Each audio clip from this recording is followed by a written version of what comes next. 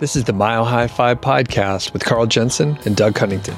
We have authentic conversations about the journey to FI, health, happiness, and some very odd tangents. We interview FI experts, side hustlers, people on their way to FI, and those who have reached the other side. Join us every week, and if you want the show notes and links and all that other stuff, head over to milehighfi.com. Hey, what's going on? Welcome to the Mile High 5 podcast. My name is Doug Cunnington, and I have a special co-host today, Jake Simon. How are you doing? Good. How are you doing, Doug? Doing awesome, and it's getting a little cooler outside. It's like kind of fall weather now, which is nice. It's looking that way. 60 and cloudy on the way over. It's not a bad ride over.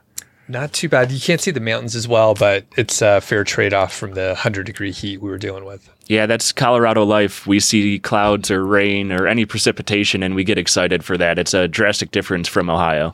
And the funny thing, I got to remember this, like we're going to publish this episode sometime in the future, so it'll probably be wintertime, and they'll think, why are they talking about fall, you morons? But you know what? I'll learn eventually. Today, though, we're going to talk about golden handcuffs and what it is, sort of what it means to both Jake and myself, and just observations on this sort of concept, because it's I think it hits more people, especially like as you move up in your career, depending on what you do, you can see this around you quite a bit. So before we get into it, I just got back from FinCon not too long ago, and that was in Orlando. It was a blast. And Jake, you and I went together to the Austin FinCon in, what year was that, 2021? That was 21, yeah. And had you been before? Like you weren't able to join this year, which was sad, but... Yeah, I couldn't make it this year. I did Austin in 2021, and then in 19 where they were in DC? I went to DC, so that was my first. I've been to two, missed this year, but I'm certainly looking forward to next year in New Orleans. Yeah, I'm pumped. I missed the. I think the discount tickets were just ended recently, but I like to have just a little bit of option to make sure I'm not going to be out of town that weekend or whatever. But should be pretty fun. One of my observations, I can't remember if I did this when we were hanging out a bunch in Austin, but it's loud everywhere. There were DJs and just loud music, and even just a happy hour with food and drinks. It's like you're at a concert. So I brought earplugs everywhere. I was like an old man, but I'm trying to protect my hearing. As I went to too many concerts as a kid or something. But yeah, did you notice that when you were there? Yes, it's always loud, and I notice it from a standpoint where it's hard for me to hear when people talk. My hearing's not great as it is. So working in manufacturing, I'm always wearing earplugs, using hearing protection. I would not venture out with hearing protection, even in those loud situations, though, because I struggle to hear people when they talk normally. So that would just inhibit my ability to hear. But I definitely know what you're talking about, especially at the evening events. But even being in the crowd, depending on what the hall looks like, just all the chatter around, it's a lot of noise. It's loud, but also there's so many voices, it almost drowns other things out just because there's so many voices around. Right. And yeah, definitely an old man here, but I'm pretty sure like everyone I talked to, they were saying it's too loud and the music's too loud. Can we please go to another place? So I'm hoping they're going to switch it. That would be my main feedback. Like just people are trying to talk, not listen to the DJ. There's a handful, right? The people that want to listen to it can go to the place. But that's been feedback that was in DC and Austin. And that's where I kind of look for events where it will be at least more mellow and quieter. There was a rooftop in Austin that was awesome because it was outdoor, but it was a bar still, so it wasn't loud inside. There was a rooftop in DC. Those always seem to be good places.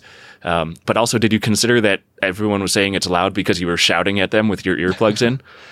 The thing is, I hardly said anything because I didn't want to lose my voice. We recorded like 6 episodes. I still pretty much lost my voice, just like the little bit of whispering I was doing. So, yeah. Anyway, I also want kids to get off my lawn and whatever, right? Yeah. Old man. Yeah. So, okay, let's talk about golden handcuffs. Now, Jake, this was your idea, which was awesome because then you could kind of pull me along here. So yeah, what do golden handcuffs mean to you, and just sort of a broad definition? So I think golden handcuffs are at the latter end of your FI journey. So if you've hit your FI number, or you're so close to it where really you're like a lot of us that drag their feet and actually pulling the trigger, you feel like you're on that hairy edge, and you can leave, or maybe you're fat FI and you could leave any day. I think that's a big part of this golden handcuffs thing, where you're in a situation where you're financially in a good place, but your company is incentivizing you to stay around. And I think I've seen many ways to do it. One of the most straightforward ways is they just pay you a lot of money to do what you're doing. If you've got a handsome income and feel like your job isn't overly difficult, it's kind of hard to walk away from that, especially if you can make it work with personal time and making sure you can do the other things you want to do. And then there's as you climb in your career, there's the more quintessential golden handcuffs where they're offering you maybe a bonus, but it's payable in 6 months or in a year. So that's kind of the short-term golden handcuffs that you'll see sometimes where, okay, here's a one-time bonus and it's payable next May.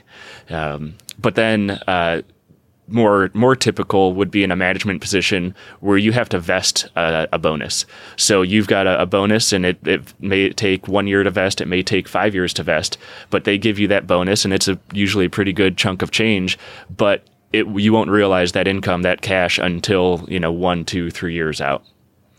And we did an episode with our friend JT, and a lot of tech companies will have stock compensation or some sort of stock option or something, again, with a vesting period where it's a few years. So they're roping you in, and they'll keep giving you like more of those options that mature at a later date.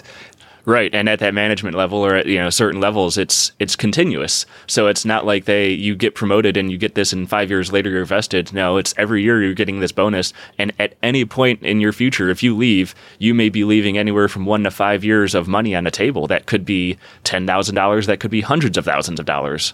Yep, and I have a friend who he left Microsoft, and he was like in that sort of position. I think he even said he was at meetings with Bill Gates, like that high up. And at some point he burned out, and he was like, there's more to life, and went on a sabbatical for a few years and traveled the world, and, really burned out. So he got realigned, basically left enough money that, probably he was at a FI point if he, had those realized gains, which is it's crazy to think about, like having so much at stake and then having to make a decision where you're like, you know what, I have to leave whatever, $600,000 on the table, and just, it's gone. Like, right. Crazy. I didn't have to make any decision like that. Especially, people listening to this, people that are really paying attention to their money, you could be fat FI and still all that money, it's kind of hard to leave behind. It's hard to walk away from. It's a big chunk of change. So at some point in time, you need to decide to do that, or decide whether you want to do that. And yeah, I think it's, part of it is like the mindset of like, we're trying to be smart with our money. We're trying to save. So we're in the mindset of being really intentional with money. And if there's so much on the table that you could just walk away from, like it's sort of incongruent. Like those are detached ideas, and it's really hard to walk away from some huge amount of money, yet you're, using coupons for dates like Carl, right? Right. Yeah. Yeah. And have you seen, this firsthand? And I'll leave that open. Yeah. Yeah. So first, I've seen it firsthand. I've got a story I'll tell in a second, but, I'm experiencing it firsthand, recently, and it's been a couple years, but, got to the point in my company where I do have that bonus where it takes 5 years to fully vest, and that comes every year. So, my mentality when I saw that was, that's not my money right now. Of course, if I stick around, it's my money, but I don't consider it in my financial plan at all. I don't consider that, in any way part of my FI journey. It is extra money if I happen to be around at that time. I don't want to count my chickens before they hatch, because who knows, I could get fired, I could walk away, I might do something else, and I'm not relying on that money. But I think, it's important to acknowledge. And then it keeps me around to an extent, but I think, in my present state, it gives me the opportunity to really take a look at where I'm at and if I want to leave. And I think that's an opportunity for people. And that's what I would suggest part of this conversation here I wanted to talk about is, okay, you've got the golden handcuffs. If you're happy with your job, do you stick around? Maybe it's only a 3-year thing and then you'll be fully vested. And okay, if that's the case, if it's a short-term thing and you know that if you stick around for maybe it's only 6 months and you get your bonus, or maybe it's 3 years and you're vested, what do you use that time to do? Now, for me, I'm optimizing my life. I'm looking at where I want to spend my time, and that's undoubtedly with my family, with my kids. So can I put myself in a position where I get to be home with them in the morning before they go to school? Or maybe I get to be home with them in the afternoon when they get home. Maybe it's both if I'm really lucky. But how do I make more time for the family? And that's an important thing to look at, and a discussion that you're probably in a position with your company that you can have that discussion that, okay, I need more time. I need to be able to be with my family, and maybe you're switching your working hours around, something like that. There's also the thought of, okay, if I left my job, what would I do? Maybe there's things now where I can stay at my job and have this handsome income and maybe get these bonuses or whatever that may be, but I can be happier. What makes me happier? More time. I would never hire a cleaning lady to clean my house. That's just, I actually get some gratification out of cleaning myself. I like to declutter. I like to clean things up. But do I like doing that more than spending time with my kids? No. So maybe I haven't done this, but maybe I hire someone to clean my house once every couple months. Kind of a deep clean thing is what my wife's talking about. That, I've got the money now, so why not do that if it frees up time? It's a conversation you and Carl have a lot on the podcast of if you have more time than money, or more money than time, how do you buy some time? Yep. Can your kids help you clean the house? My 7-year-old likes to mow, and he can barely see over the mower bar, but he manages, and it doesn't look great, but he does it for me, and I pay him. I say, hey, how do you want to earn money? And I'm trying to teach them about money, and it just doesn't fall off trees. So he's asking me how he can make $100. I say, well, you can mow the lawn 10 times. Oh man. How big you got a big yard, don't you? It's a decent size, yeah. I paid him $20 last time he did it. That's good though. But I think you're underpricing. I haven't seen the quality though. It sounds like maybe he's not a great lawn I still do the weed eating and usually have to touch up some strips that he misses, but he's learning. I also take the approach of I water my lawn so little in Colorado that it barely stays alive, and I only have to mow once a month or so. Okay, got it. And yeah, I got us a little off track there. The other observation that I've had, well, and you know what, I'll talk about myself for a second. I think I maybe felt like I had some very light golden handcuffs, maybe like a golden rope tied around my hand or something. But it was just a decent salary. Looking back, I was like, oh, I'm well paid, blah, blah, blah. It was fine. Nothing crazy. And after I got laid off, I went on to earn more money. So I thought I was in a good spot, but I didn't realize that I had more potential in a different industry. I didn't know it existed. So I think that could, be something where, people feel the really complacency, because I was like, this is fine. Pretty good salary. I'm not taking any risks. I'm not challenging myself in a big way. I'm just following along with the corporate, mantra and try to get promoted every few years and just stick around. Your hard work will get rewarded. You just have to put in your time again and again. Yeah. It's politics and BS and not really about the work that you're doing. Right. Yeah. So a lot of complacency. And then one of my other, did you have anything to respond with that? Or? And no, you kind of mentioned climbing the corporate ladder, and that's a good, and then you mentioned you didn't even recognize you had the golden handcuffs, so that's something to call out. There's a spectrum. It may just be that loose cord around your wrist, but still, it's a real thing, and I recognize it, and maybe you want to let's say, take advantage of it if you have that. And if you get complacent, maybe you can bite off a little bit more or make more time for your personal life, or, maybe there's a way you can use those golden handcuffs to your advantage. And side note, actually, that's exactly what I did. I was like, I actually have a lot of free time if I'm not trying too hard at the day job. So I started like side hustles and stuff. There you go. Some people would approach their boss and say, hey, I've got a little extra time. Can I get more work? Or maybe, hey, I need to flex my time a little bit. Or is it okay if I work on this on the side? Doug would just go ahead and do it and end up spending 6 of his 8 hours on his side hustles, probably. Yeah. I tried the like, do a little extra, like become essential to your project, which is terrible. Never be good at a job that you don't want to do. It's like then they're not gonna move you off of that. Right. Yeah. So anyway, I did observe several of my friends, especially when they stuck around at their company for quite a while. So I have a friend, he's still at the first company that he started with. It's going on like 20 years right now. And he basically had lifestyle creep the whole time. Not even creep. Like they intentionally were like upgrading houses, upgrading cars, going along with like the corporate sort of ideals for that particular company. So now they're in, a much bigger house, a much more expensive house in a more expensive area with like, fancy new trucks and cars and stuff like that.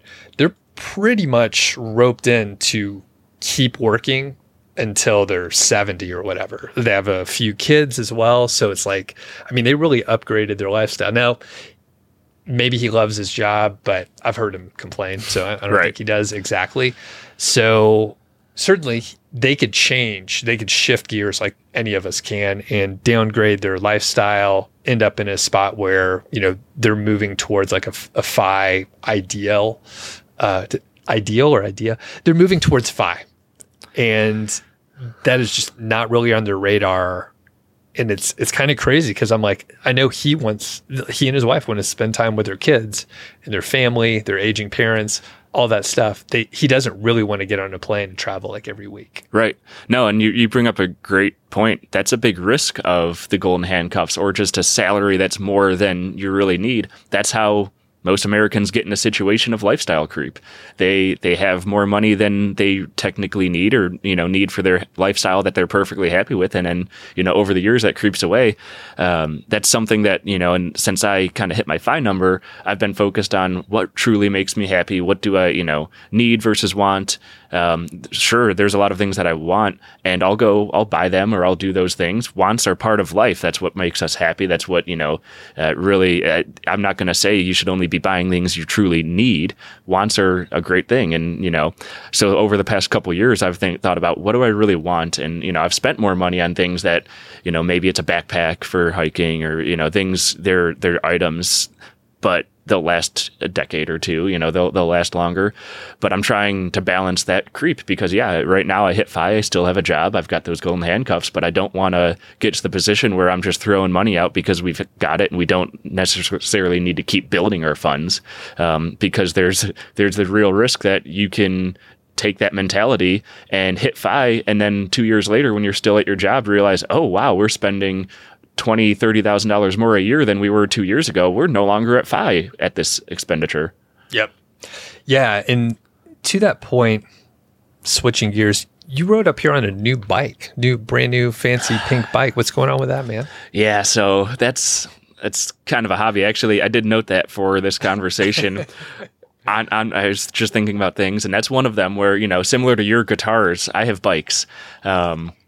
And one of my favorite pastimes is just looking at used bikes. I like to I jump on Facebook Marketplace all the time and kind of just scroll through, and I don't do social media. I don't even use Facebook for the Facebook function, but I just look at what's on Marketplace, which ends up costing me more money than I probably would spend when I find things that I don't need, but it's a good deal. It's used, I like to buy things used when I can. And I rolled up here on a nice new pink bike. Pink is not my color. I'm a little gun shy about that, but it's also a really sought after. I found out after buying it, it's a super sought after bike because of the color, and they only made so many of them. But it's a beautiful full carbon fiber gravel bike. I bike everywhere pretty much. I try to only get in my vehicle maybe once a week if I need to run errands that require a truck. So spending $1,800 on a bike to me is not much, and because I use it so much more than even my vehicle. Is that what it costs? $1,800, yeah, and it's used. Now, I justify that because I have probably $3,000 worth of bikes in my garage, and I've invested out of pocket $0 essentially, or potentially probably more like I profited because I'm always flipping bikes. So it started as I need a new bike. I want a new bike. I buy a bike. I find a good deal on it. I ride it for a couple months, decide it's not the bike that I really want. So I sell it for a profit, and then I buy the next bike. And I realized after doing that, I could just buy bikes, enjoy them for a short amount of time. Maybe it's a month, maybe it's a year. I've had a bike as little as one day when I turned around and sold it for I bought a bike for $300, sold it for $600. Nice healthy profit for a day. But it's kind of, to your, maybe a way you could look at monetizing your guitar issue. Right. Wait, issue? Did I say issue? Your guitar addiction, love. Yeah. So now I've got a new pink bike that I'm rolling around town on. Everyone's going to see me coming. It looked pretty cool. I don't know anything about bikes, but I was going to say, and then we'll get back on topic and wrap it up here, but the place that I got the last guitar, which if you're watching on YouTube, it's the National Resonator guitar that is on frame there, was down in Santa Fe. There's a little shop, boutique place, and I just wanted to go in and check it out. Like really cool guitars. A lot of them are, 50, 100 years old. And then they have like boutique makers that are, smaller. You can't find them at Guitar Center, stuff like that. Anyway, I was chatting with a guy, and he basically told me he did what you're talking about, except with guitars. And he was like, yeah, you can get started too, man. Like I just started collecting like you are. And basically he ended up opening a guitar shop, and he had, like I said, awesome guitars, Stay Gold guitars in Santa Fe. I'll put a link to that. Shout out to Sean. I need to shoot him an email, but yeah, cool shop if you're into like vintage acoustics. It's all vintage acoustic or like boutique acoustics, but yeah, maybe you open a bike shop. There you go. It's a possibility, looking for what's next. So just out of your garage. Okay.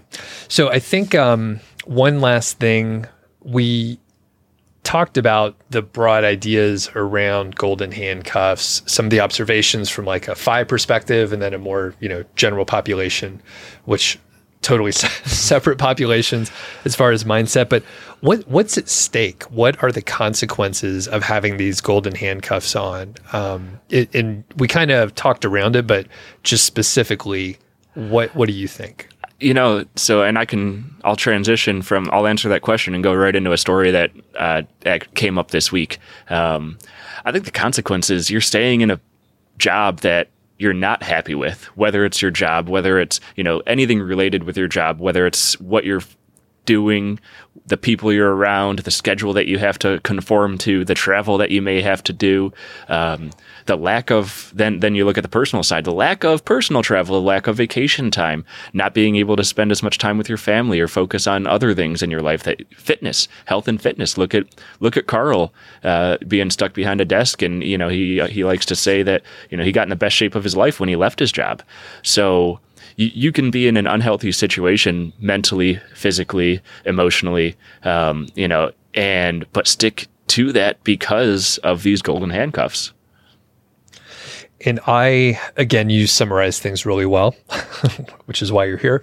And I'll just reframe it and just say like, it's the opportunity cost, right? Like even if your job is okay and you actually kind of like the people and you kind of like the job and everything's mostly fine, like you can be complacent, but there's always opportunity cost.